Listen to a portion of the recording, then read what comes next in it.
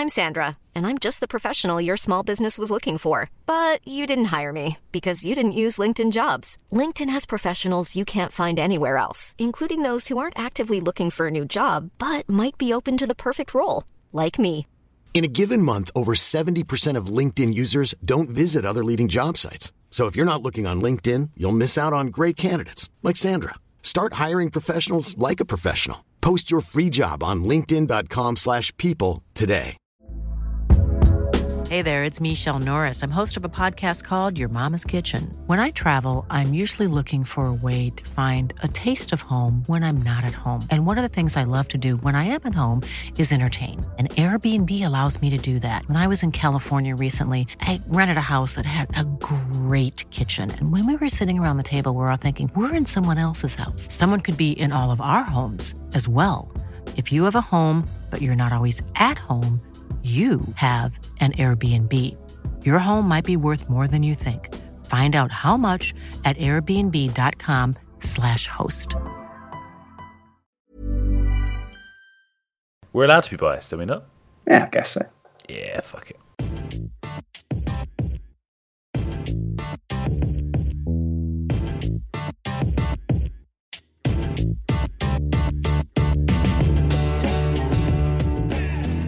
It is 2017, which means it's time for the front three, and the gang is all here. Lawrence McKenna, how you doing? Happy New Year. Happy New Year. Dave O'Brien here as well. Buongiorno. As is Chris Hennage. Hey. Happy 2017, guys. New Year's resolution. Feels good, doesn't it? Lawrence, you got any resolution you want to share with us all? 1080p up to 4K. Huh? What? It's a new resolution, mate. Jesus. Oh no. Fucking hell. Not sure.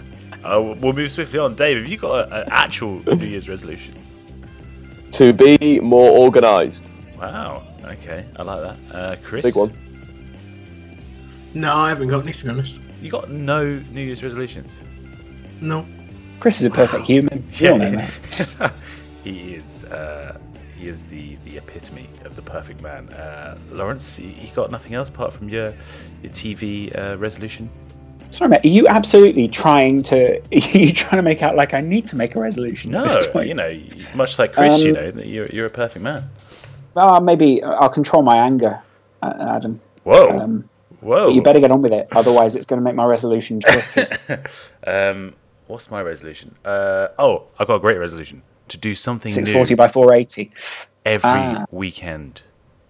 Oh, good. What did you start with this weekend? Well, it didn't count this weekend. Right, okay. So this weekend, you made an excuse. This weekend coming, Right. You've got to do something new. Go and see a new film. Go to a new place to eat. Maybe go to a new place in London or do something new, Go and see a new film. That counts, doesn't it? It does not count. Go and do something new, Okay. Don't just sit about doing the same old things, You've got to experience life, Lawrence. You're just talking about your TV resolution, I've got big plans, Blue sky thinking. When you're in week 32 and you're coming back to me saying, I bought a new TV with a big resolution, then you won't be complaining, will you, mate? And I'll be eating humble pie. Anyway, guys, let's get on with the Premier League review. So much football to get through. Let's start, Dave, with Manchester United. They obviously won 2-0 tonight at West Ham. A controversial win, it has to be said, though. 6 wins in a row now for Jose Mourinho's team. Potentially a helping hand, though, from Mike Dean. Firstly, Sofiane Feghouli sent off for a challenge I don't think anyone thought was actually a red card. Yeah, I've got to admit, it was the Mike Dean show tonight. I think he made a number of stinky decisions on both sides, for Manchester United and for West Ham, but the red card was a bit silly. The only thing that I can try and defend him of, the angle that he had was kind of behind Feghouli, so he couldn't really see what his feet were doing, whether he was off the ground. It just looked like a very lungy tackle from Feghouli from Mike Dean's angle, but it wasn't a red card. And if he can't see it, his linesman needs to help him out there, because obviously it changed the game. West Ham started very brightly. They were dominating the ball in the first 15 minutes, and as soon as the red card came, obviously it completely changed. But United struggled. Their tempo was so poor. I think when you're playing against 10 men, you need to move the ball quickly. You need to switch it from side to side. You need to get in between the lines. You need to try and expose the 10 men. And United didn't do that at all. There were so many occasions where there was 5 United players behind the whole West Ham compact 9 outfielders. So you're looking at like with the 2 centre backs, so you've got Phil Jones, Marcus Rojo, Carrick in between them, and then Herrera and Pogba all goal side of the deep block that West Ham were playing out, which was very, very poor. And obviously Mourinho came up trump, so half time obviously got out the players, they got to press a bit more, changed it around, bought Darmian off, Mata on, went with a midfield 3 of Herrera, Mata and Pogba, and put Michael Carrick at centre back. A very interesting move, but Michael Carrick played the pass forward to Marcus Rashford for the goal. Obviously Rashford made the real difference, stayed nice and wide, and that's the key thing when you're playing against a team that is down a man. You want to stretch them wide, you want to have your wide players pretty much standing on the touchline. Of course, on that the right hand side with Mkhitaryan out there, he was coming inside, and Valencia was sort of overlapping and being that outlet. But on the other side, they had 2 players. Marcos Rojo was very wide, and of course Marcus Rashford, and his assist for the goal, the first goal, was absolutely fantastic. He did so well to get to the byline and then just stop, and Ogbonna came flying over and he just cut the ball back. And I like to sort of look at how many of Juan Mata's goals have come from pretty much the penalty spot this season from a cutback, because I think that's something that United have been working on as a team, because it's happened, you think of the League Cup game against Manchester City where it was Ander Herrera pullback. Then I think the week later again against another side, I can't remember who it was, but it was a similar thing where it was cut back to the penalty spot and Juan Mata just putting the ball in the back of the net. But credit to Mourinho, I think Mourinho deserves the 3 points because his tactical changes and general getting the players up and motivation was really good. Got the job done. The second goal as well, though, controversial offside from Zlatan Ibrahimovic, has to be said. I, for one, was fuming. That means, is it 13 goals now he's on for the season in the Premier League? Should be 14, mate. Should be 14. Yeah, that's what I was going to say. It potentially evens itself out, though, because Dave, he had his own goal disallowed just a few days ago against Middlesbrough. Kind of one of his classic, essentially, kung fu kicks. But it was disallowed by the referee for dangerous play. I mean, did you agree with that one? Yeah, I think I did, to be honest. I think I'm one of the only Man United fans in world football that thinks that was a foul. I think it was dangerous because of the way, the height of where he's getting his foot, and it's an open foot as well. The studs are exposed. It's dangerous, and unfortunately, you look at if that's on any other place on the pitch, that's a free kick. So for me, yeah, I think that was the right call. But obviously tonight, the goal that was definitely, offside. As well, the crazy thing as well, if you look at Paul Pogba's position, so Paul Pogba is standing a good yard, Zlatan is on the verge, but he's offside, Pogba's miles offside, and then he pretty much blocks Winston Reid putting a challenge in. Again, it's all this active, not active bollocks that's just, they need to sort out. He's offside. It's just offside. They need to go back to that old thing, because there was another goal this weekend. Why? I can't remember who scored it. That was another there was one a second phase of play, wasn't there, where he became active. Was it Arsenal? No. No, it was against Liverpool. It was the Jermaine Defoe chance where Ngoy, is it Ngoy? He goes, and Dong, sorry, makes a slight motion to go to the ball, and Jermaine Defoe comes screaming through. And Ngoy's miles offside. Yeah. And he makes the motion to go to the ball. And what if he stops? Is that okay? It's just like, if he makes that move, the goalkeeper sees him makes that move, the defenders that are defending it are seeing him make that move, so they're making another decision in their head before going, shit, Jermaine Defoe's onside. And I think it's a bit of a mess. It's never. There was another one as well. I can't remember where it was, but it was all about the phases of play and when people are on or offside. It could have been the Arsenal game. I can't remember, but it did end in a goal. And if Mignolet hadn't been off his line so quick, it could have ended quite differently. It's never black and white. I mean, this Valdez versus Ibrahimovic one, Lawrence. A lot of people saying that Ibrahimovic was, a good 2 meters or so away from Valdez. His foot had lowered by the time he made contact. So therefore, is it still dangerous play? I think because he ended up colliding with Valdez, people are saying it's more dangerous. When you look at it, how Webb is not helping the argument. When you look at it from an angle, he's a couple of feet away from Valdez when he does make contact with the ball. Foot goes down, then he collides with him in the end, which looks like a less dangerous thing. I think Valdez, you can't really accuse a player because you don't really know what they're thinking, but I would have said he stayed down because the ball nestled nicely in his net.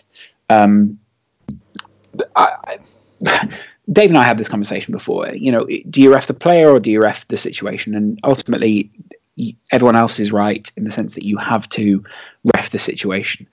But when I'm judging it personally based on that, I think I probably would have, as a referee, think, well, would I have given that one? Because we know that Zlatan is in control of his body there.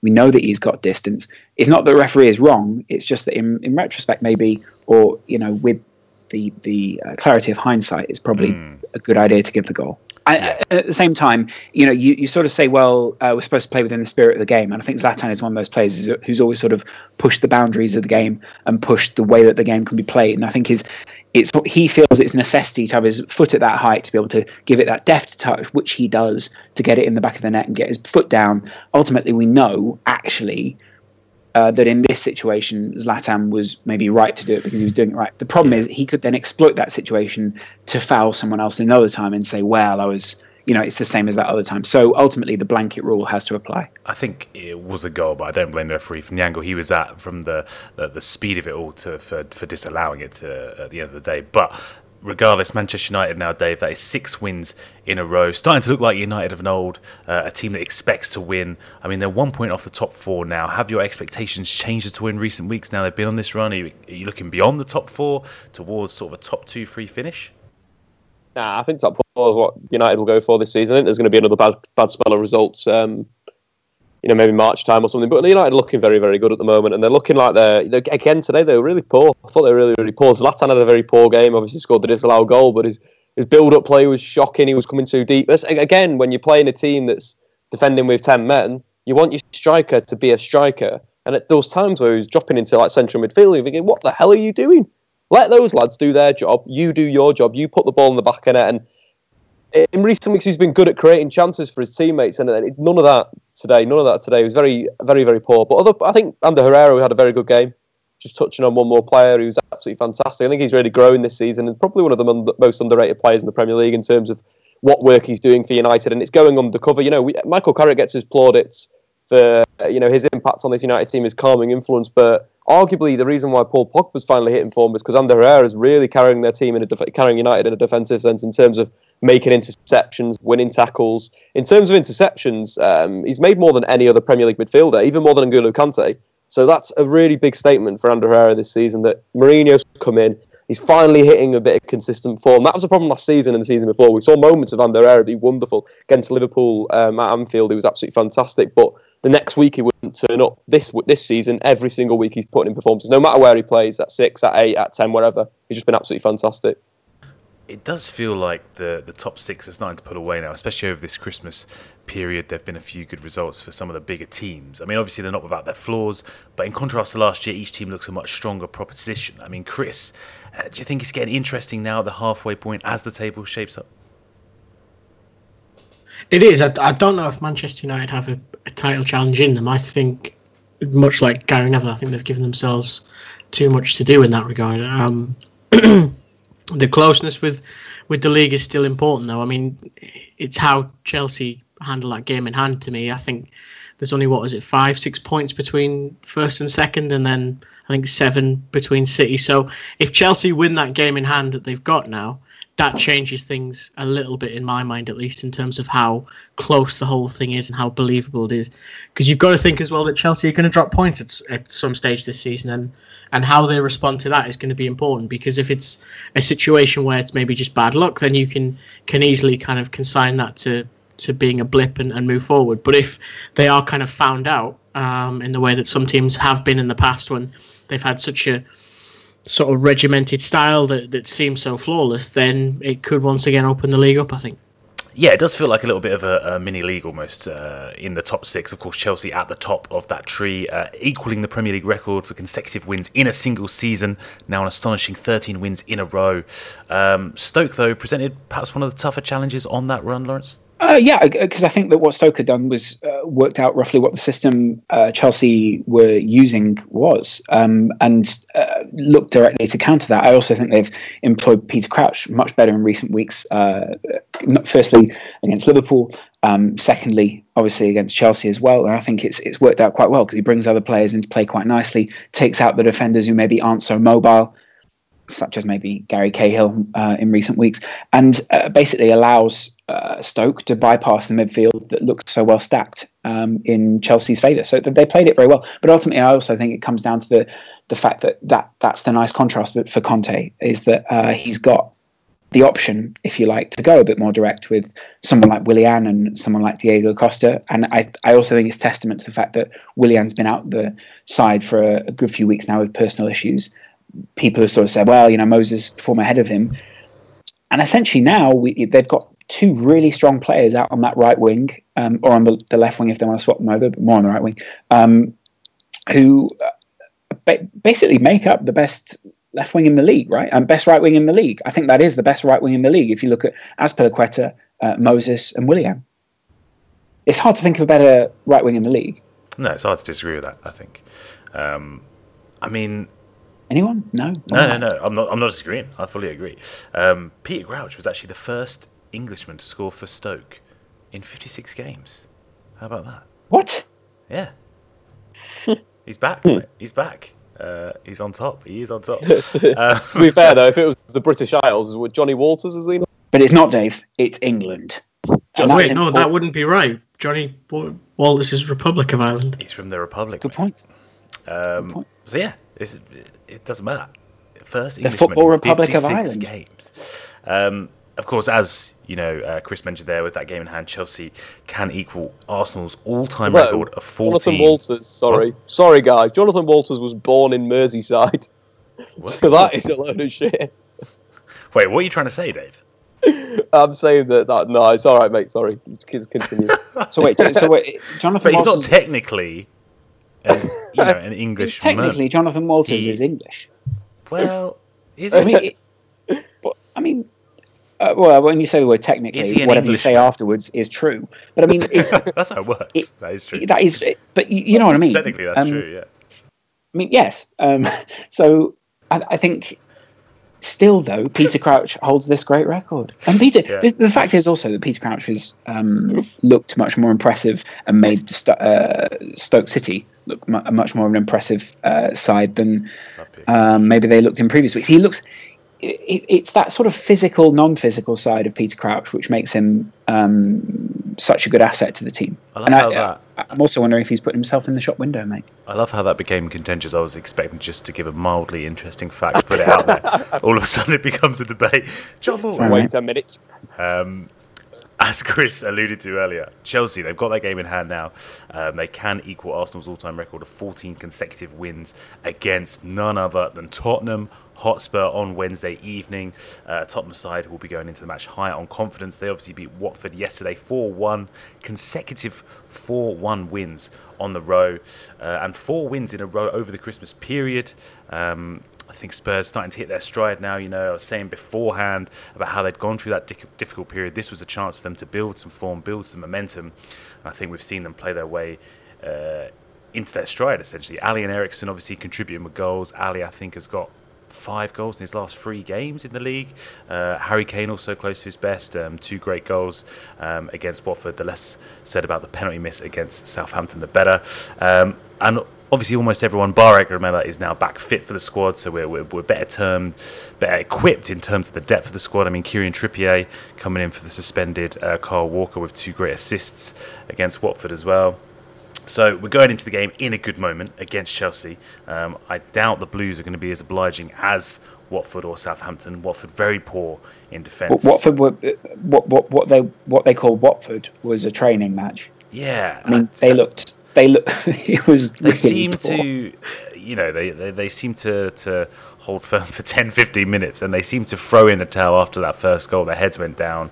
They have got a lot of injuries, a lot of key players missing. To be fair to them, but I think Watford fans will be rightly aggrieved at the lack of fight they showed. They seem to just roll over. Essentially, the goals the Spurs scored weren't particularly world class. They were just sort of let in by the Watford defence, has to be said. With regards to preparation for this game, though, Adam, which is obviously a massive game for both sides, especially, do you think it's a little bit unfair that one side gets 24 hours on the other? Do you find that a little bit weird that this whole scheduling thing, you can't just schedule matches? Every team plays. The fact is that if you're going to play such closely scheduled games, then 24 hours does make a difference. Of course, it's not ideal, and I think Chelsea have had a pretty good time of it over the festive period compared to some other teams. We'll come on to Southampton a little later on, but they've played 3 fixtures in 6 days, essentially, which just seems ridiculous. 0 points. Yeah, it seems a little bit harsh. hopefully it won't have too much of an impact. I mean, as I said, we managed to, through suspension, managed to rotate the likes of Kyle Walker, Toby Alderweireld was in as well. But, Kane was obviously brought off late on in the game alongside Ali. Playing against Watford allowed us to rest some key players in key moments. So hopefully we won't see too much of an impact of that. We won't see the what's the word? Fatigue. That's the word I'm looking for. But it is a big game. Well, both sides are quite intense in that sense. So yes. I mean, Dave, how do you see this one playing out? Because 3 at the back could be something to look out for. Pochettino's been experimenting with it. He played 3-4-2-1 against Watford. I mean, how do you think he should potentially set up at home against this Chelsea side? Well, I think he's got to go with 3 at the back. I think that Sunderland used that maybe a few weeks ago, and that really caused Chelsea a bit of trouble because it was pretty much man for man. I think Sunderland set up in a 3-4-3 as well. But this Spurs team's really interesting how they play it. I'd say it was more of a 3-5-2 that they played against Watford with obviously Lloris in goal, Dyer, Alderweireld and Wimmer as the back 3. Then Wanyama sitting ahead of that. Then obviously Trippier on the right-hand side, Ben Davies on the left-hand side. And then Eriksen sort of sitting next to Dele Alli, but it was very, very fluid. Where one of those players, either Ali and Eriksen, would join Son and Harry Kane in the final third. So it was a really good system, and it will cause Chelsea some problems. I think Chelsea have done well to sort of cover their weakness in a way that they are quite... Essentially, they've got 2 players in there, you'd say, in central midfield, that this Spurs team will outnumber them in that zone. But then it will also keep the the strength going forward. We're playing Son, who likes to drift wide, and Kane, who likes to go wide. I think that was something that Kane did very, very well against Watford. Watford also playing a 3-5-2, but Kane drifted into the sort of inside right channel or towards the right wing at sometimes and picked up the ball and scored from that position, got an assist from that position. So it's going to be really interesting to see how that back three of Chelsea deal with the movement of Kane, deal with the movement of Son, but also the runners from midfield. And Dele Alli is banging in form at the moment. He's very, very confident. Obviously hit the bar with another shot, but scoring twice. And I feel that could cause Chelsea trouble. Who picks that up? Does Kante track that? Does Matic track that run? Or does one of the back three pick that up? But again, if the back three picks it up, then you're dealing with a 3v3 at the back that Conte may not want. So it's going to be a great game. And I think the space behind Victor Moses as well could be slightly exploited with Danny Rose's energy and pace going forward if he is fit. Because did he go off injured, or was it just giving him a rest, Adam? No, he's going to be fit for this one. I think it should be really interesting to see how they're going to match up. I think, as you say, Dave, if he does play free at the back, Danny Rose and Kyle Walker are obviously so important. They've become so integral to the way Spurs do go forward. It does give them license to bomb up the wings. Victor Wanyama can sort of drop back and sort of fill in the hole in defence if needs be. So I'm feeling quite... Two informed strikers as well. Let's not forget that. Two informed strikers. Yeah, Diego Costa, always a man to be feared. He's been exceptional. So Spurs do have the second best defensive record in the league, though. And if we do play free at the back, I'd be confident that... Who's got the best? Is it Chelsea? No? Probably. I was hoping you knew. I believe it is Chelsea. But obviously last time the sides met, Chelsea winning 2-1 at Stamford Bridge. Tottenham, I think, were low on confidence at that point. Obviously, as I said, we're in a different moment now. It's a chance to make a statement against the top six. We have struggled. We've only won one of the 5 games Chelsea. We played so far. So, only really pressing against Man City at home, playing at White Hart Lane, it is a chance for us to cut that gap. I think it's 10 points at the moment, to try and halt Chelsea's momentum and obviously stop them equaling Arsenal's record run, which would be nice. Yeah. Thank God you guys could come along and defend that for Arsenal. Yeah, it's kind of like, spit noise there. It's all right, lads, we got you. No, I think given the recent history, the fact that Chelsea effectively ended any of our title hopes last season, the fact they ended our unbeaten run this season, I think Spurs fans will be, and Spurs will be Spurs really bit to stop Chelsea. Spurs really hate each other, don't you? We spoke about this on the bonus podcast with Rory Jennings from Chelsea Fans Channel TV, as I believe it's called. I feel like it's become very... It's called Chelsea Fan TV, mate. Is it? I thought it was CFC TV.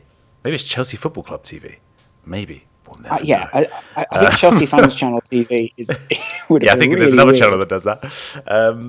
But yeah, the animosity seems to have grown in recent years. Personally, I think I don't think the teams ever liked each other, but the last couple of years it has taken up a notch. So it's going to be a tasty game on Wednesday night. I'm going to go for a Spurs win. I think I'm feeling it. All right, mate. I think it's going to happen. Anyone else care to Credit make to a you. prediction? Credit to you for being so positive. Thank you. Anyone else care to make a bold prediction?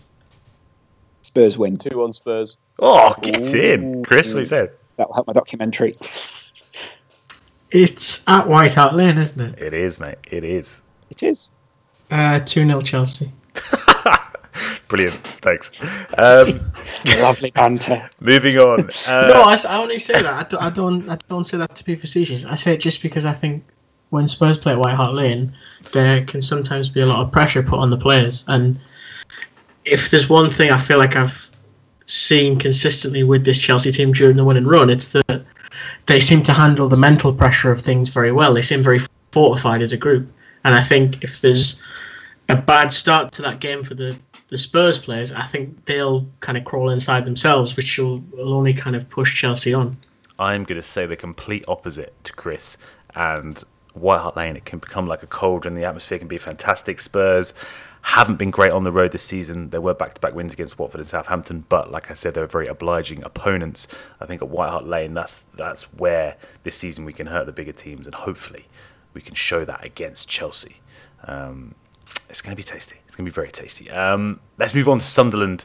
Liverpool, though, a 2-2 draw. Lawrence obviously dropped points for the Reds, who could only close the gap on Chelsea to 5 points. 2 penalties for Jermaine Defoe as Sunderland came back from behind twice. Jurgen Klopp at a loss to explain these dropped points, Lawrence. Have you got any explanation? Do I have an explanation? Yeah, I think I do. Liverpool... I've thought quite a lot about this over the last few days.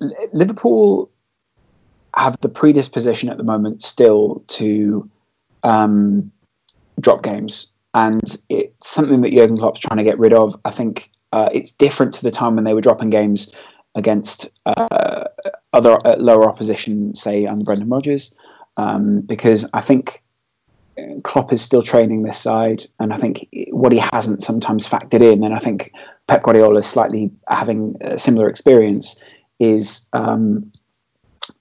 the team is playing up, and not only that, but not being able to, not having a solution for when Liverpool need to break those sides down.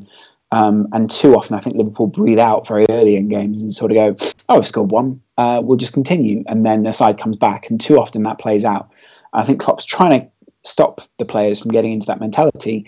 But it's difficult, especially against sides where you have to battle. I think, I can't remember who was that referenced it. It may even have been Jurgen Klopp himself talking about the FA Cup-esque sort of feeling around some of these sides when sides play up to the bigger teams. I don't think Liverpool necessarily have a way of dealing with that right now. Having said that, there are still some positives in there.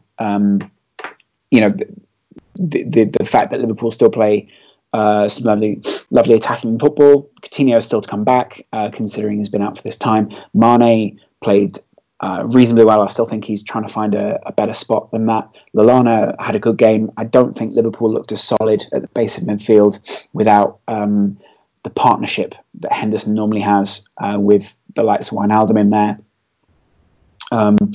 And overall, I think there were small conspiring factors which meant that Liverpool didn't come away with a win.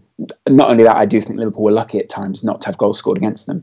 Jermaine Defoe broke through. Mignolet looks a lot more commanding in his box, came off the line excellently to come out and smother Jermaine Defoe. And also, I think it was Emre Can who had his arm out and the ball quite clearly hit his arm and could have been called as a penalty. So Liverpool lucky to get away with the 2-2 draw here. People question why I, time after time, criticise Liverpool after games, and I still think that there's a lot to work on for this Liverpool team, not least the complacency. Yeah, it sounds like you're sort of accusing them of a naivety in a way. I don't think it's naive. I think it's that they don't quite have a solution for the problems that are being presented yet. And you sort of heard similar post-match interviews from Klopp and Pep Guardiola, who both seemed a little bit confused as to why they were having to stand there and tell the journalist, "Yeah, it wasn't great." But do you think Liverpool?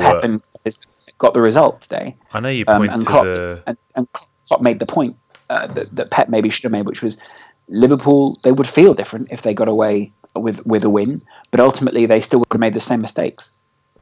I know, obviously, you're pointing to the Emre Can handball as a sign Liverpool were perhaps slightly fortunate, but at the same time, Liverpool created a lot of chances. I think it was 21 shots in total they had during the game. Manone obviously put in a great performance. Do you not think that is a... Yeah. But do you not think that's an encouraging sign, something to look towards in terms of, okay, Liverpool unlucky... you're saying Liverpool were lucky not to lose, but were they? Is it not really the other way around?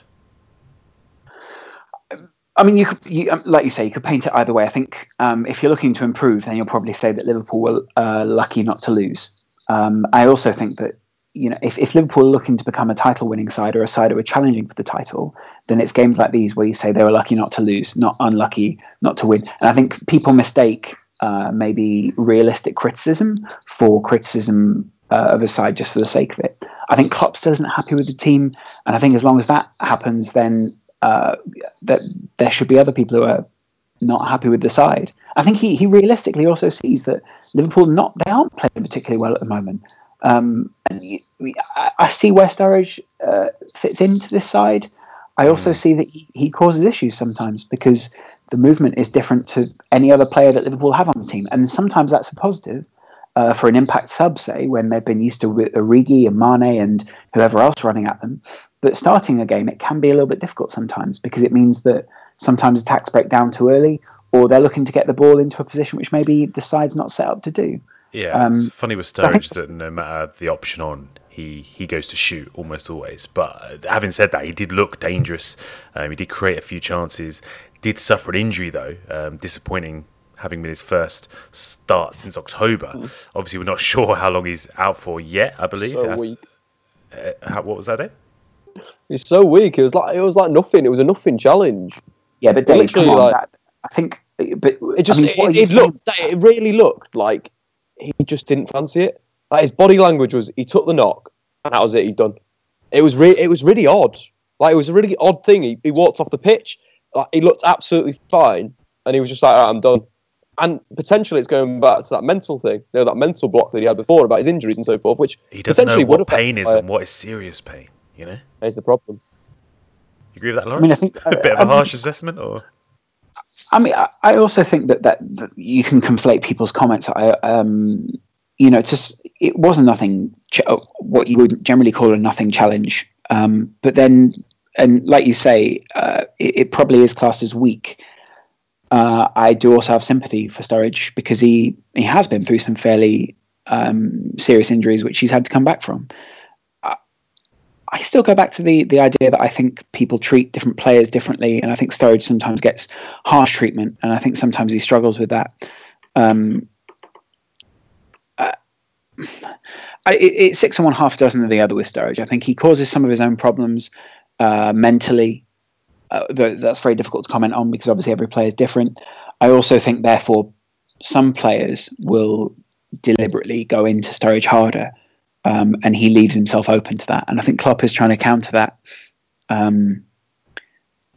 Whether it'll be effective or not, I don't know. I think it also makes it difficult to sell a player like Sturridge for the price that maybe you would want, because to say to a team, you're getting a consistent striker here, would be a lie. He's one of the he beat Fernando Torres to 50 goals at Liverpool.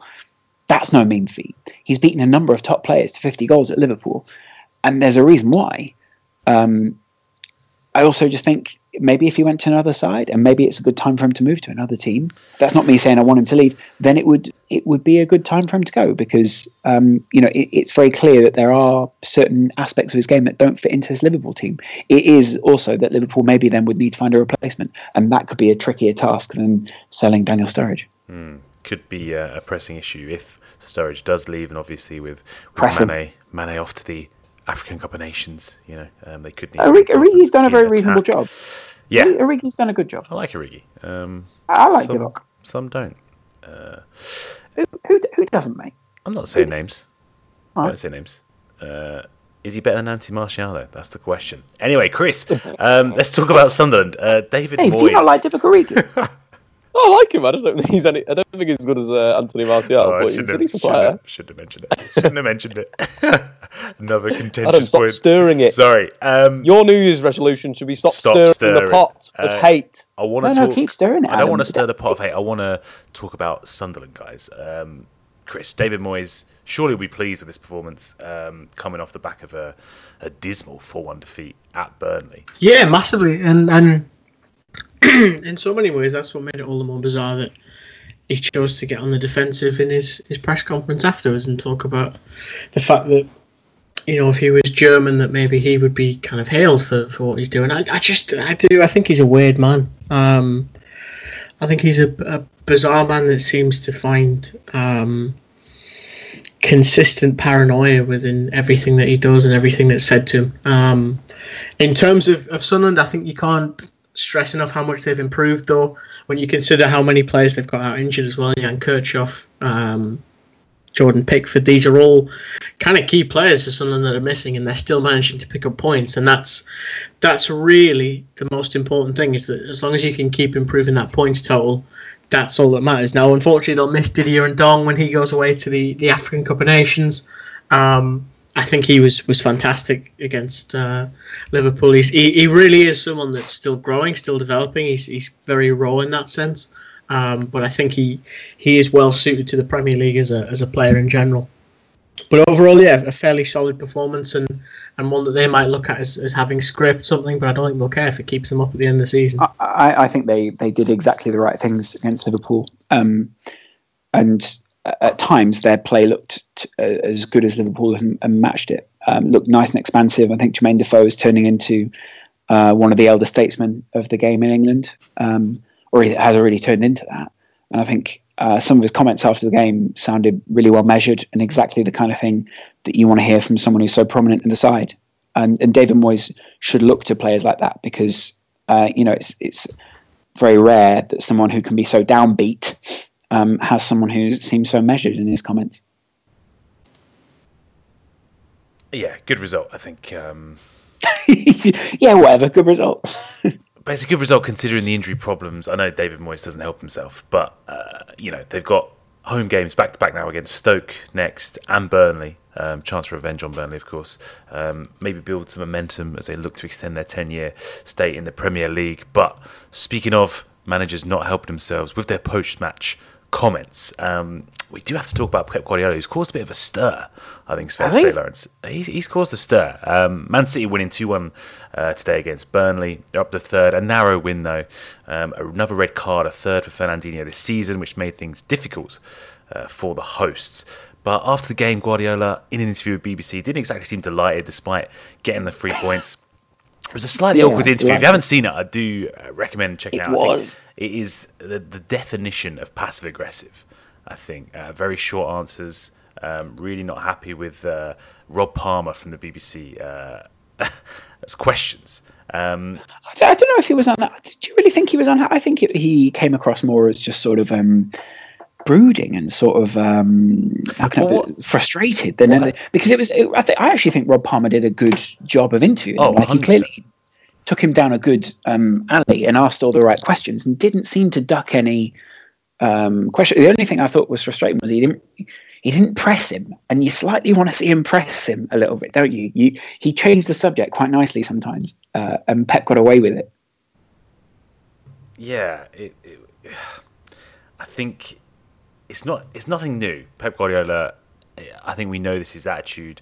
He is quite passive aggressive with the way he deals with the media, but I just feel like it doesn't really help him. I don't think it gives a good impression. And I thought what was interesting afterwards was that the journalist Rob Palmer said, Guardiola said to him specifically after the interview, it's nothing personal, and Palmer described him as a man on a mission. I mean, what do you think he's trying to accomplish, potentially, Lawrence, by behaving in this manner in post-match interviews? Well, I think he's first of all showing his frustration, and I think certain journalists are going to be sympathetic with that, because actually I think what Guardiola realises is what he's giving the BBC there is excellent copy, and also an excellent interview that a lot of people will go and look at, and to some extent that's part of the relationship that currently exists between the managers and the press is that it's sort of like, well, you're going to give us a good soundbite. And Pep Guardiola's just given him sort of one long soundbite, if you like, or sort of very something in that sense is quite memeable. And so Rob Palmer's going to be quite happy because it makes him look quite good. And so to that end, essentially, he's sort of keeping the press on side by showing his real frustration. And some people are going to appreciate it because some people think, well, maybe he should have been more measured after the game. But some press will also say, well, at the same time, it's about image management. And if he's... Hiring for your small business? If you're not looking for professionals on LinkedIn, you're looking in the wrong place. That's like looking for your car keys in a fish tank. LinkedIn helps you hire professionals you can't find anywhere else, even those who aren't actively searching for a new job but might be open to the perfect role. In a given month, over 70% of LinkedIn users don't even visit other leading job sites. So start looking in the right place. With LinkedIn, you can hire professionals like a professional. Post your free job on linkedin.com/people today. Hey there, it's Michelle Norris. I'm host of a podcast called Your Mama's Kitchen. When I travel, I'm usually looking for a way to find a taste of home when I'm not at home. And one of the things I love to do when I am at home is entertain. And Airbnb allows me to do that. When I was in California recently, I rented a house that had a great kitchen. And when we were sitting around the table, we're all thinking, we're in someone else's house. Someone could be in all of our homes as well. If you have a home, but you're not always at home, you have an Airbnb. Your home might be worth more than you think. Find out how much at airbnb.com/host.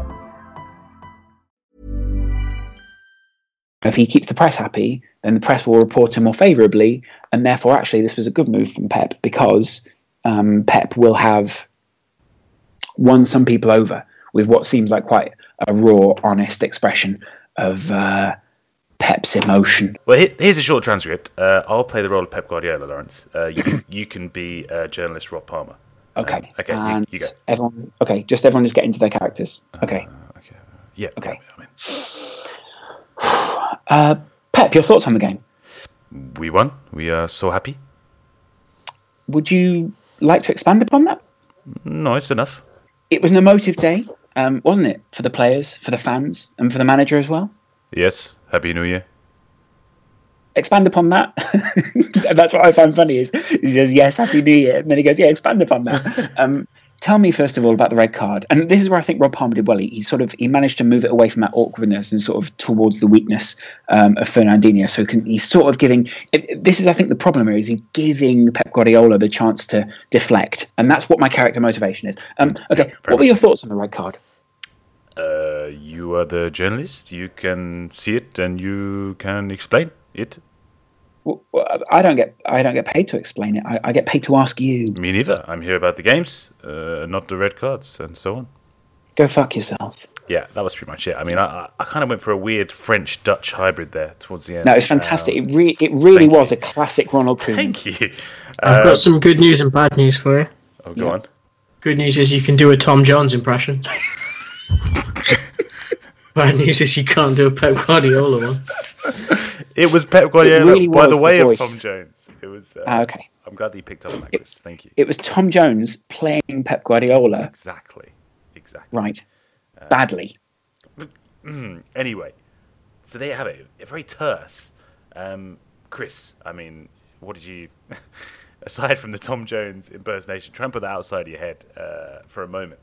What do you make of Pep Guardiola? Because this feels like it's starting to become a running theme that, you know, the British media and particularly the British public and football fans are starting to realise that this is Pep Guardiola's character in press conferences and the like, and they don't seem too receptive towards it.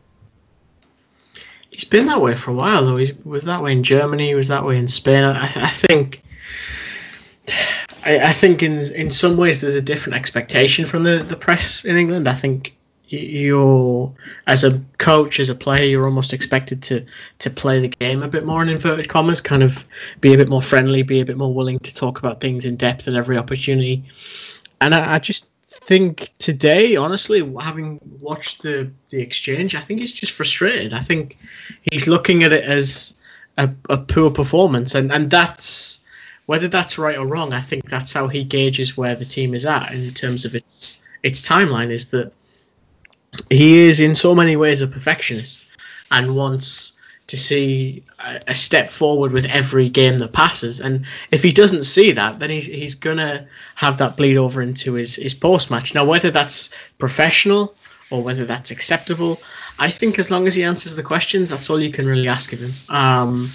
I think certainly it's awkward for someone in Rob Palmer's position, or for any media person in that position. I don't think it changes the fact that, again, he asked very good questions, so you can't follow his end. The difficulty is that sometimes he just won't want to talk, and you have to kind of just accept that. He also came out afterwards, apparently, and spoke about how he's going to be at Man City for 3 years, but this is the beginning of the end of his career in some ways. He's on the way to retirement already, which people seem to seize upon and find quite interesting, quite strange, really. On the pitch, though, Dave, as I said, Fernandinho with his third red card of the season, no real arguments there, I think, in terms of that sending off. But again, as Chris says there, Guardiola frustrated with another middling, potentially, performance from Man City. Yeah, definitely the levels that Pep Guardiola had got in the first 8 games when City were running away with their title. It appeared to be. They've not got to that same point, and I think there is some issues in there. The midfield, obviously. Fernandinho, what a crazy thing to do. How many times do players need to know that you can't jump off your feet and try and win the ball front on? It's a technical issue. Well, you can't if Marcus Rojo.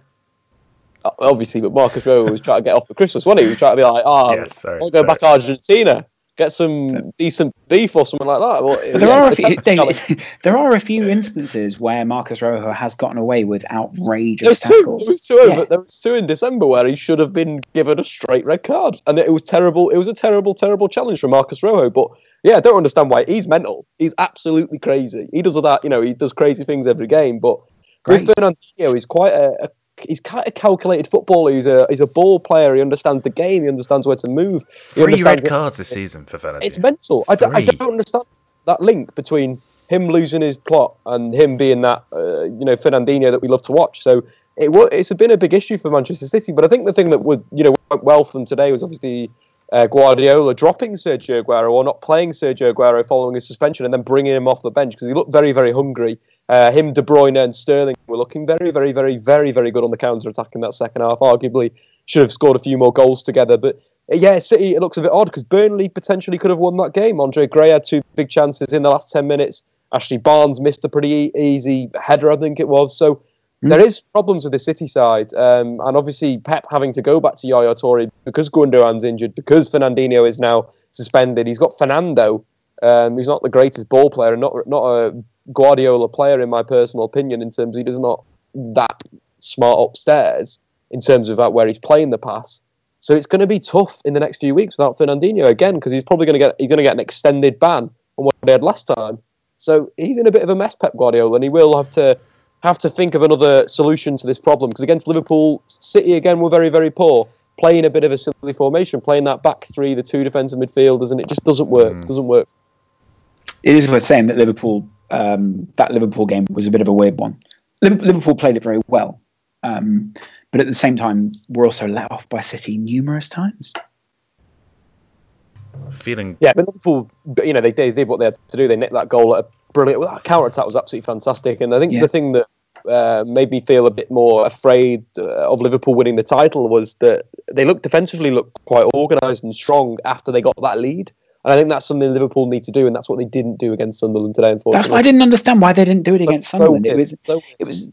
I mean, the big problem for Liverpool is, and I think that what Liverpool dealt with quite well was they had Klavan and Lovren at the back, and again they had that against Sunderland. But the problem was that Sunderland attacked Liverpool's shape in a very different way, and I think in many ways City played into Liverpool's hands and allowed Klavan and Lovren to read the play quite nicely, whereas when you body up against Liverpool, they don't like it.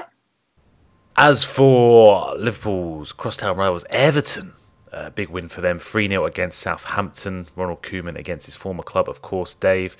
Substitute Enner Valencia, the inspiration for them as they extend their unbeaten run to an amazing 3 games.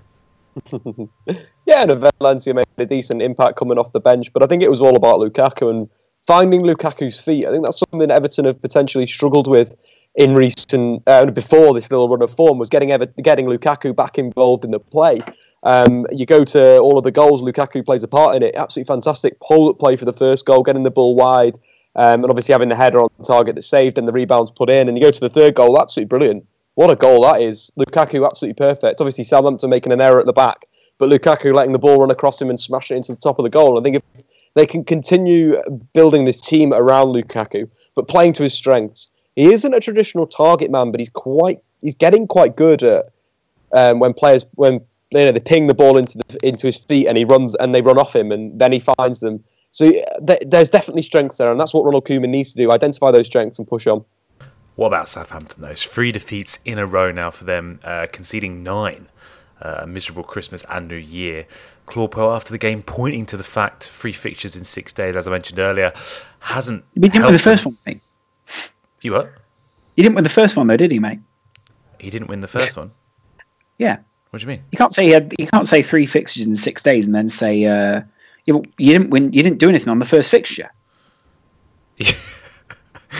I suppose that's a good point, Lawrence.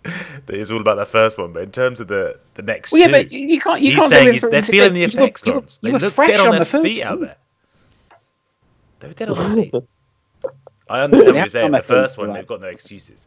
But he's saying now they're feeling the effects. Obviously, they got hammered by Spurs, 4-1 at home.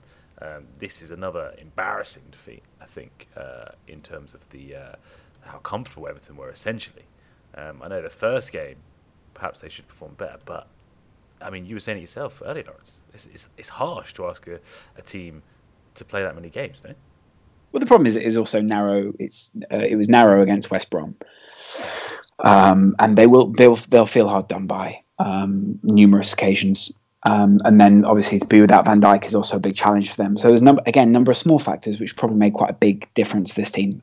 But no one felt it more, like you say, than the Southampton side, who played the most number of fixtures in the shortest amount of time. And again, it feels really unfair.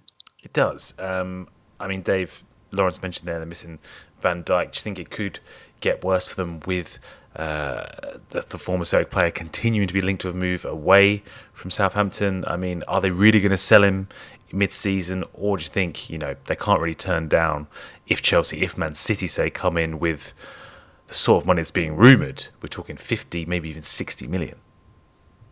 If I were them, I'd hold on to him because he's a top player and he's going to be going to one of the creme de la creme clubs of European football. But you massively saw him not being there today, how poorly they were at the back. You look at the penalty incident, so they lack that coolness that Van Dijk sort of brings. He's not diving in. Yoshida, as soon as he saw the ball, he went in and cleaning out Enner Valencia, instant penalty, very, very stupid. And then the third goal again, Jose Font bringing the ball out the back. That's another thing that Van Dijk does very well, is bring the ball out the back. And with Font having to be that player and be that man who's hit some pretty poor form, there's been rumours that post European Championship win that his attitude isn't good enough anymore. Jose Font, he's not trying in training, and his performances have been reflected on the pitch this season. And again, he was so poor bringing the ball out. Instantly, Everton turn it over, and then they score from that. Like, they score from the next play. So both in terms of the rashness of the two centre backs, and then they're lacking their ability and decision making. That's what Van Dijk is. He's the perfect player in terms of decision making,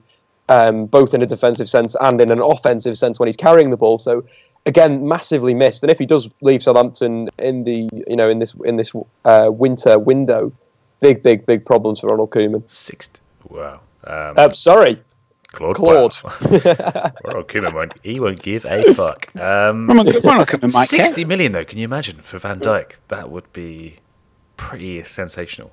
What's money? Carlos Tevez, 72 million. He's 32 years old. Yeah, that one's. It's also very weird because when you listen to Tim Vickery talk about it, it's such an unusual situation that Carlos Tevez finds himself in, because he said, "I never want to leave. I don't want to go." Say no though. Said how much money could never get rid of. Money could never take away the love that I have for this club. And then that much money though, crikey. I mean, to be fair, apparently he got married he just got married, and then also was burgled at the same time he was getting married. It was renewing his vows with his childhood sweetheart. That's what it was. Yeah, because he'd been caught playing away No. And so he renewed his vows. But the whole thing reminds me of that scene from moving to Extras China will help that. with He goes to Darren the Lamb, drip doctors, where didn't they ring up and he says, "How much?" He got more money Yeah. than sense, mate. Yeah, very true. Oh, you can't begrudge Tevez that, but No, you can't. I mean, he's been a If he fantastic does servant. stay, though, the thing is that there was a report coming around today that the Chinese club in question have paid a decent transfer fee to Boca Juniors as well. And if he doesn't stay the full 2 years, Boca have to pay a good portion of that fee back to the Chinese club. Very interesting. Axel Witzel's the next one apparently on his way. Yeah, he's gone for 20 million. Has he? Fair play. Yeah. Fair play. Yeah, Tevez is he the third most No, he's expensive ninth. player in the world?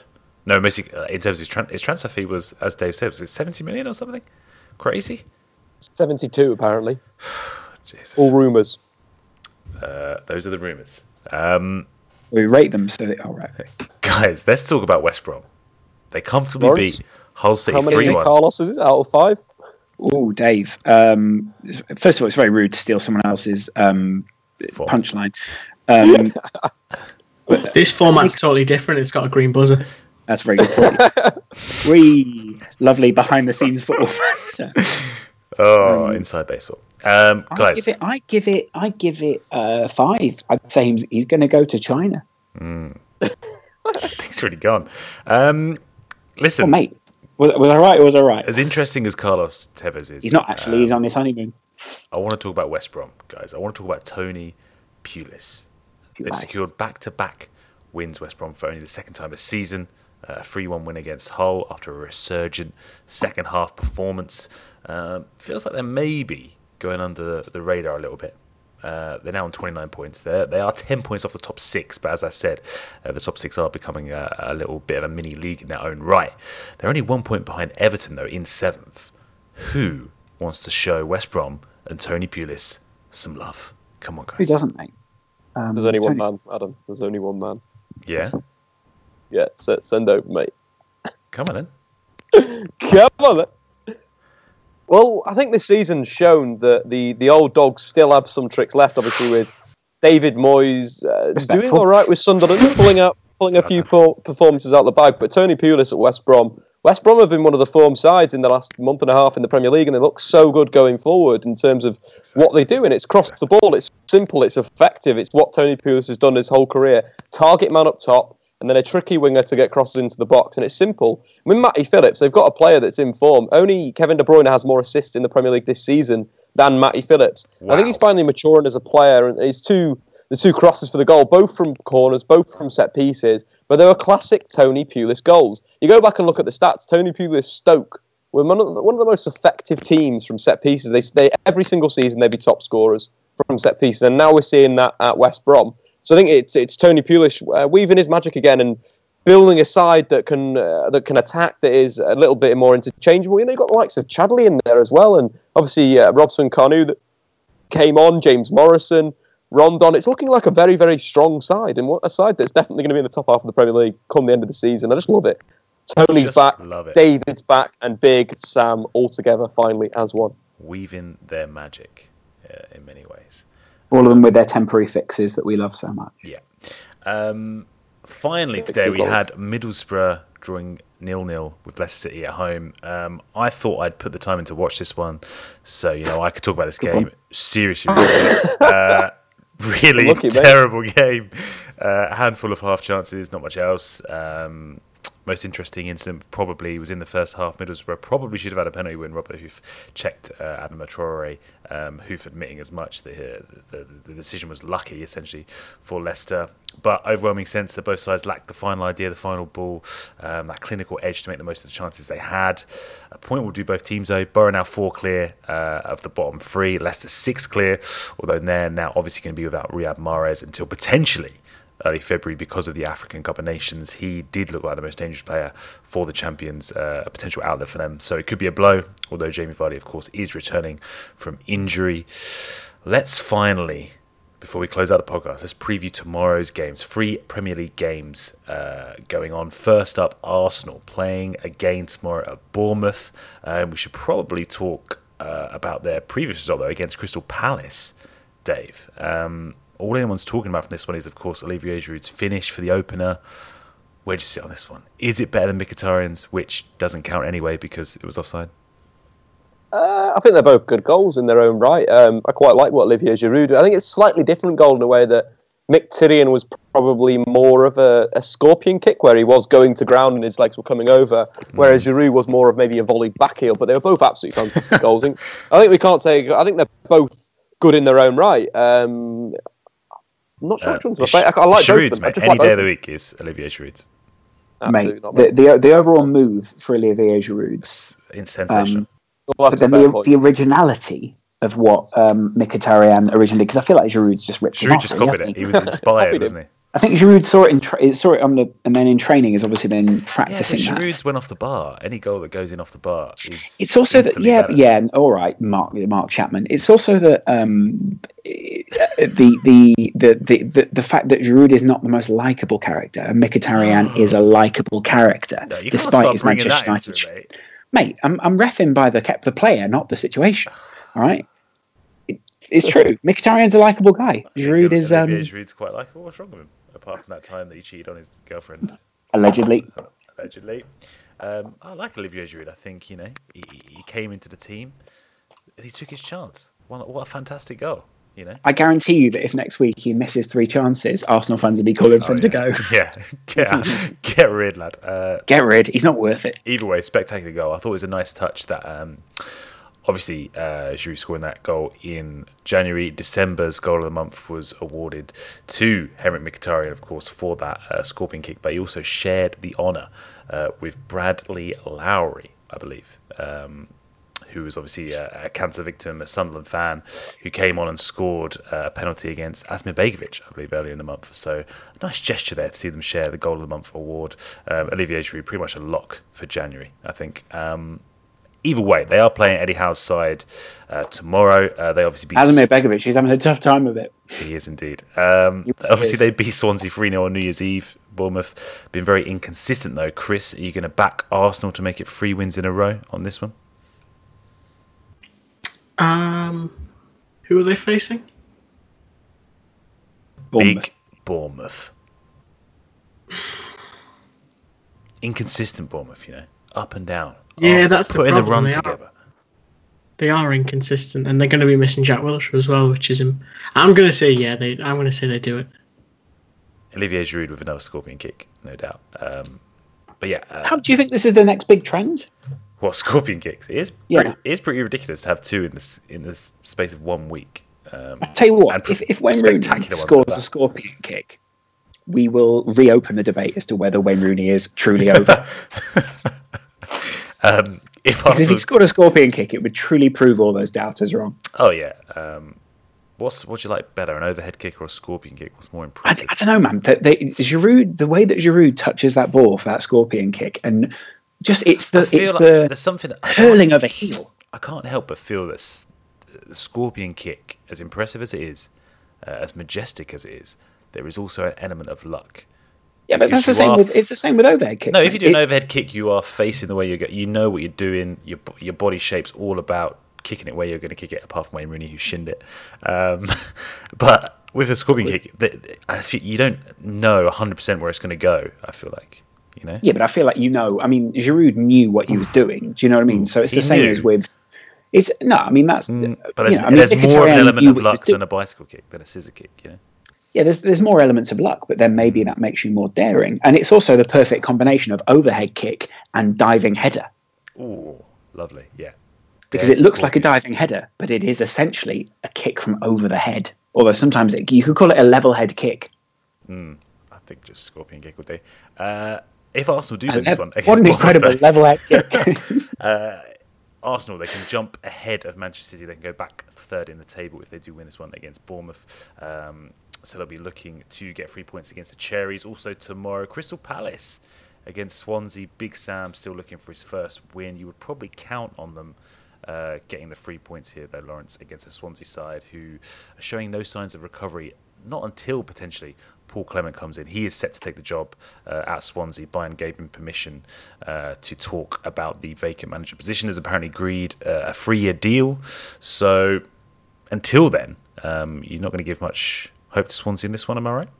Yeah, I mean, this is the game that Big Sam will be earmarked to win. I liked his comments the other day where he said post match we won't know until March whether it's going to be a difficult season or not.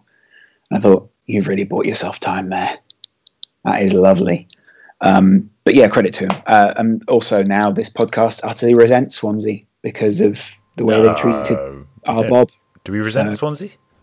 We do. The way they treated Bob. Okay, that's the official. I hope they get relegated. Stance. You hope they get relegated? Harsh but fair. Should have given him a window. Should At least a window, but instead they showed him the door. Paul Clement, though, interesting appointment, Dave.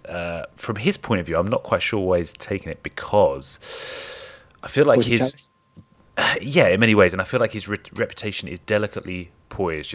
He's obviously a very successful number 2 with Carlo Ancelotti. Worked at him at a number of clubs. Obviously, previously managed at Derby, but this could be the sort of job that defines your managerial career. Ryan Giggs potentially would have been. I don't think he would have taken this job even if it was offered to him, because he could be the man that takes Swansea down. Could that be the case for Paul Clement? Yeah, it's a ticking time bomb. I won't take the job. I'd stay at Bayern Munich and win the Champions League with Carlo Ancelotti again. It's absolutely crazy. But yeah, I think that with Paul Clement, the Derby job was kind of a good job, and it didn't kind of work out there for whatever reason. And this is a difficult one. If he keeps Swansea up, he's an absolute messiah. Maybe he'll have to loan some players from Bayern Munich in the window. Maybe that's what Carlo and Alonso, Xabi Alonso, Thomas Muller. Maybe that's the deal. Yeah, realistic. Interesting appointment though. I like Paul Clement. I wish him the best. But I think it's a very difficult job to take on, as Bob Bradley, I should say. Brownlee. Final game tomorrow: Stoke City against Watford. A Watford side who haven't won in 4, a Stoke side who haven't won in 5. Feel like Mark Hughes is starting to come under pressure. Lawrence, he had a reasonably successful run earlier in the season. A lot of expectation potentially placed upon Stoke after that, but now, as I said, without a win in 5, you feel like they need this one, don't they, at home? Yeah, although I still think they've afforded themselves time because of the performances they put in during those games. They've run a lot of those sides very close, and the position they find themselves in the table means, is it really that bad? Yeah, it is actually. Yeah, they're on 21 points, 6 ahead of Sunderland. To be fair, they played Arsenal. Arsenal, and Chelsea in that run. Chelsea, yeah. So that's the problem, essentially, is that in those games when they could have been rebounding, they actually expended a lot of energy on just losing games. So maybe some people would say that Mark Hughes is unrealistic for trying to do that, but at the same time, they would have castigated him if he hadn't have rotated somewhat, brought Crouch into the side, and essentially given themselves a good idea of what they are going to do against Watford. And I actually think Crouch will be much more effective against the likes of Watford than he was against some more experienced defences. And I think if Stoke score first in this one, we might see a similar thing happen than what happened against Arsenal. Well, guys, Yunus Kabul. That's just what we're going to end on. Hey, he scored. Lad can't defend. He can't defend, but he did score against Spurs. Did you see his defending? Was it the third goal where passed to Dele Alli, basically? Yeah, he makes a terrible error. Should really kill the ball and clear it. Messes up and then defensively just stays where he is. Doesn't make any recovery movement. Just stands still. Spurs fans found that quite delicious, I'm going to say, because he sort of called out Pochettino ahead of the game, saying that he hadn't shown him any respect before he shipped him off. And I think, Spurs fans sort of said, that's probably why, mate, because you're no good. Well, I mean, he was also part of the bomb squad, as they called him famously, at Spurs. Yeah. Yeah. He wasn't going to last at Spurs, I think, he's found his level. He's found his level. All right, mate. Oh, harsh, but fair. Guys, that brings an end. Stop saying but to fair. Our Premier League review. Technically, though, it's true, so I can get away with it. I think there's something I do want to talk about, which no one else has sort of mentioned. Before we finish up, come on, here's. Yeah. Anyone else seen this clip that's been going around of a player doing a spell on the line against the Premier another League team somewhere in Africa? Oh, okay. No, Adam, don't say like Somewhere. okay as if you expect that to happen in Africa. No. Harsh but fair. And then going away and scoring minutes later. And since the said Football Federation has banned black magic from the pitch. Wow. So, wait. When I say black magic, I mean you know what I mean by that. Witchcraft. Witchcraft in that sense. Yeah. Wow. So he performed. It's a phrase in England. It's not a racially charged thing. I just want to make that very clear. He performed a ritual mid-game, and you're saying within minutes he'd scored. He put his hand down on the line, says a few words, and then runs away. And the goalkeeper, the thing is, the way the goalkeeper reacts, he almost buys into the whole thing, sort of running towards him like, no. And then minutes later, the player scores. Do you believe it was witchcraft, or is it coincidence? Oh, mate, he scored 5 scorpion kicks later in the game. Just moments later. It was 10. Yeah, no, Wow. I mean that's the thing. Is that? I mean, they've written it into the law now. Now, there's so many ways we could attack this. First of all, should witchcraft or any sort of magic be allowed in the game? Do you Depends on think, if it's real or not. Do you know what I mean? I mean, It's that's the not problem. real. Is if you buy into it, then it's real. If you don't buy into it, then it's not. It's the same. It's a sort of the same. I mean, you could argue it's the same as saying, should a player be allowed to do the cross on himself because he's bringing God into the game? Ooh, But interesting. then God's everywhere. Parallel. So, is he allowed? Are players allowed to do that? If another player says, "I curse you using the power of blah blah blah," is that so? Is witchcraft a religion, though? I mean, Is using witchcraft a religious act? It depends. It would totally depend on the Football Association Paganism and which. I mean, paganism is technically a religion, yeah. Wow. Because you believe in something. I mean, So you could, because like you say, you can do the cross on the pitch. There are other religious expressions. Why not witchcraft? Why not witchcraft? Why not? That's still what I'm think- saying. I mean, I'm not being you disrespectful can't- in that sense, saying that witchcraft is the same level as some other people's religions, but you know what I mean. But can you outlaw something or punish the use of something which isn't real? Like if I went on the pitch and went, I'll isn't real call to upon everyone. my leprechaun friends to come and help me score, Yeah, and then I scored and said it was because of the leprechauns, yeah. could they outlaw that? But it wasn't real. What? I mean, Adam, I'm not could quite sure you where I'm going with technically? I this, mean, but- yeah, but Adam, are you technically- drunk again? Yeah, but Adam, could you technically dry outlaw January, the mate. use of, the 12th man because that, it could be the spirit of the 12th man that's on the pitch? Like a ghost. Yeah, like a ghost. I'm not sure. I mean, I guess what they're doing is that it's very different from saying your own. I mean, it isn't really. I mean, if another player from the other side catches you saying a few words to yourself before the game, and say that they happen to be words of a certain orientation, then is that against the rules? It's not as fun now. I've sort of gone down this. I was going to sort of ask if anyone in the Premier League was to do magic, what kind of magic do you think they'd do? I think Klopp would be like a sort of a happy fairy, and I think Mourinho would be like a bit of a shape-shifting witch. What if they could? Lawrence, did you eat some brownies halfway through the podcast, mate?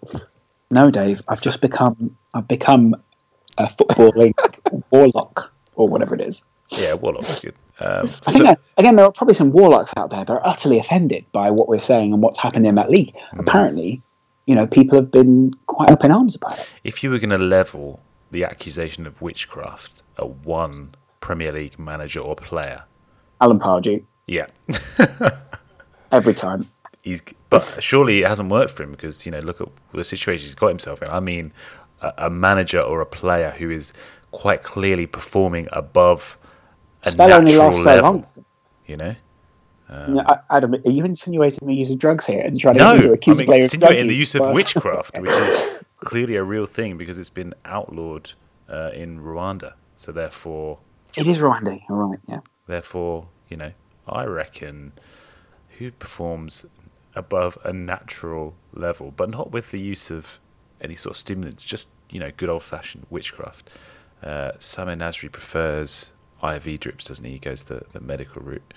I mean, he's tried a couple of different women. Yeah. Maybe Diego Costa. Look at how different he's performing this season to last season. Is that natural? That's motivation. You what? That's motivation. Yeah, maybe it's witchcraft. We'll never know. Now it just sounds like we're using this to accuse players of using. No, I'm coming at it from a purely, magical perspective. You're throwing insinuations in there, guys. I think we need to leave it open to the audience, guys. If you think someone is using witchcraft in the Premier League, and I think there's a very high possibility that they are. I mean, do you remember that time when someone cursed a ground? I can't remember it. Chris, you're the kind of person who remembers these sort of stories. Wasn't it like there was someone who cursed a ground, and a manager got a number of different people in to try and take the curse away. He pissed Glenn in all Hoddle, wasn't it? Was it Glenn Hoddle? And he pissed in all four corners of the ground. Maybe Glenn Hoddle. He did some crazy shit when he was manager of England and Tottenham. Yeah, no, it was Birmingham City. That's doing my research because I didn't want to slander Glenn Hoddle with accusations of pissing in the corner of 4 grounds. Maybe he did do that. I don't know, but it seems that Birmingham City used to have a curse. Had an 100-year gypsy curse turned on them by a band of gypsies, as they do. Spat out the curse in 1906, and it has stayed with Birmingham to this very day. The litany of bad luck is woven into the club's very fabric, and that is a fact. See, witchcraft does exist. But it was an 100-year curse, and it's over now. Oh, it's done because the manager lifted it by urinating in each corner of the ground. Is that right? I think so. Yeah, I mean, yeah. Why wouldn't it work?